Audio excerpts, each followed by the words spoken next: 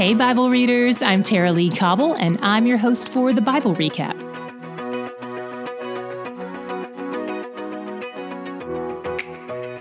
It's the final day of our week-long international challenge. We always want to have the same heart that Jesus has, and guess what? His heart is for the nations. His word promises that people from every tribe and tongue and language will be a part of his eternal kingdom. So today, as we wrap up our international challenge, we'd love for you to join us if you haven't already. Invite your friends who live abroad to read through the Bible with you and us next year. Our goal is that TBR can be a tool to help people around the globe read, understand, and love Scripture more, and in turn, to love God more. For those of you who've joined the challenge, thank you. You may never know the impact of those invitations.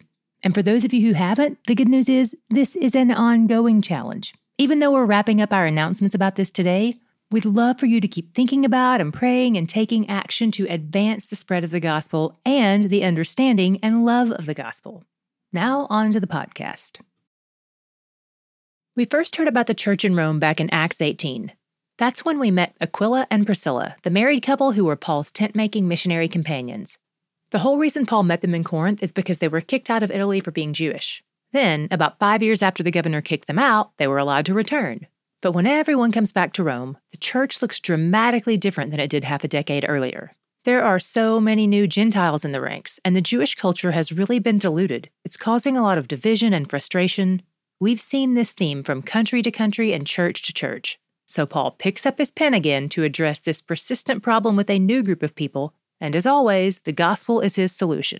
He writes this letter to help the church zoom out on what the gospel is and what the gospel means and what the gospel does.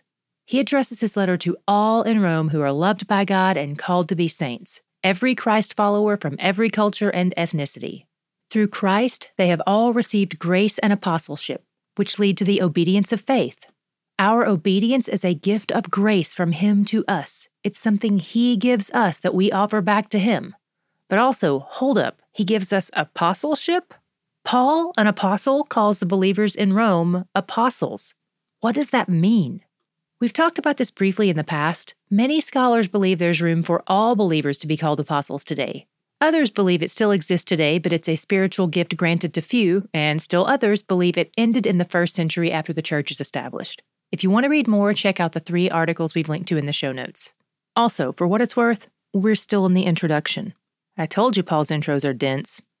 Paul really wants to come visit the Romans.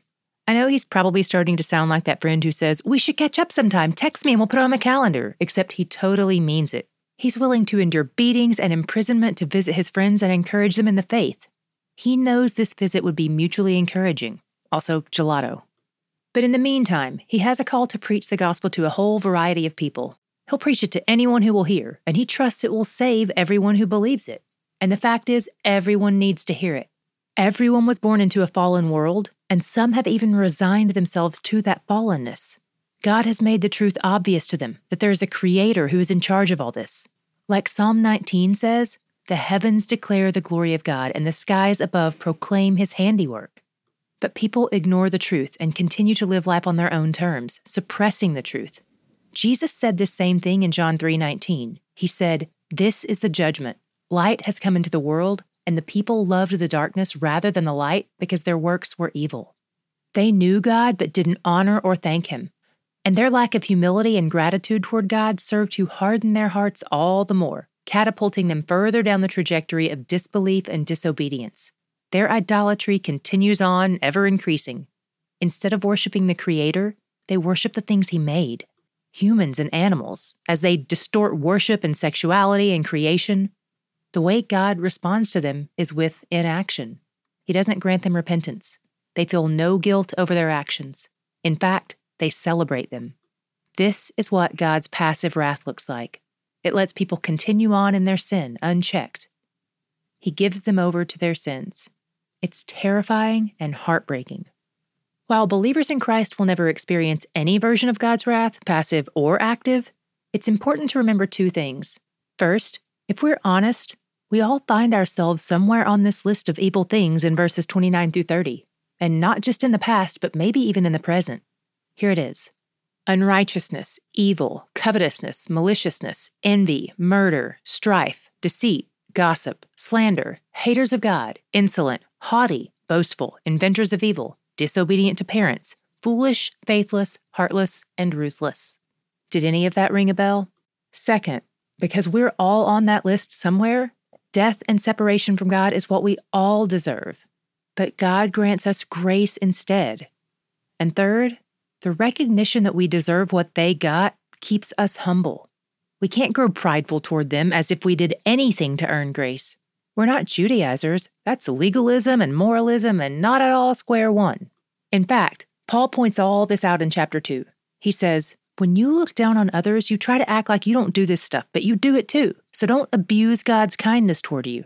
Yes, he has shown you incredible kindness in not giving you over to those sins, but the point of that is so you'll be drawn back to him and away from those sins. Grace isn't a pass for sinning. Grace is a change agent.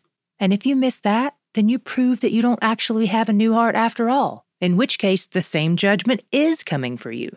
This message was probably directed primarily toward his Jewish readers who might have been relying on the law and the Old Covenant to keep them in good standing with God. It was probably easy for them to look at the Gentiles and think, ew, sinners. So Paul is saying, takes one to know one, you guys, and whether you're a Jew or a Gentile, you're living out what you believe. It's being revealed day by day, and there will be a day when it all culminates in God's righteous judgment in response to that, regardless of your ethnicity. Paul talks a lot about obeying the law, so let's clarify a few things. He's probably referring to all 613 Old Testament laws, which Jesus summed up as the vertical laws and the horizontal laws. Love God and love people. To love someone is to honor them, and these people aren't really doing either of those things. He points out that the Gentiles who don't even have those 613 laws are proving by their actions that they do love and honor God, and that kind of love only comes from a transformed heart. At this point, he assumes that his Jewish listeners might be wondering, what's the point of even having the law if you don't have to have the law to know and love God? Paul says, seriously? The law revealed God to us. That's a huge blessing. The law made us carriers of the promise and the covenant. That's incredible. And the law revealed our great need for God's great rescue because we can't live up to what the law requires. And we need to know this about ourselves. The law shows us so much about God and about ourselves. Then Paul responds to another hypothetical question. This time he imagines his readers asking, is there even any advantage to being an ethnic Jew instead of a Gentile? And Paul says, no, there isn't. Being Jewish doesn't protect you against the righteous judgment of God. Both Jews and Gentiles are under the curse of sin. Both Jews and Gentiles need God's rescue. And there's only one Savior for all ethnicities, Christ Jesus. So we Jews have no reason to boast in our Jewishness or our attempts at law-keeping, because we're only saved by faith in Jesus anyway.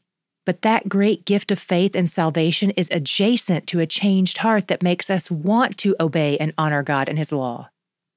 In other words, we don't obey the law because we want to get God's love. Rather, we want to obey the law because we've been given God's love. The cause and effect is a crucial distinction. My God shot was in 3:23-24. It's talking about faith in Jesus, and it says, all have sinned and fall short of the glory of God and are justified by His grace as a gift through the redemption that is in Christ Jesus. All of these things are gifts. The grace, the faith, the justification, the redemption. He gives the best gifts. Everything I need and everything I didn't know I need, He gives it all. He's where the joy is. Tomorrow we're starting the second half of Romans, so check out the short video overview we've linked to in the show notes. It's 9 minutes long, and it will really set you up for success. We're blown away by all your positive responses to the announcement of our TBR Kids devotional. So many of you have already pre-ordered the book, and we know you're eager to start this devotional with your family on January 1st. If you haven't pre-ordered a copy for yourself or for a family you love, head to our store to do that now. You can also see samples of the daily devotionals and activities. And just a reminder, the book itself won't be released until the end of January, but when you pre-order, you'll get the PDF of the first 45 days, so you can start with your kids on January 1st. Go to the TBR store at thebiblerecap.com/store to pick up your copy or click the link in the show notes. Hey, Bible readers, have you listened to Hope Nation's brand new Christmas podcast? It's called Scrooge, a Christmas Carol podcast. Check out the brilliant storytelling and pick up on the Christmas themes of forgiveness, finding peace, and combating fear. It's a great way to show family and friends the lasting hope of Jesus. To listen to the podcast, click the link in the show notes.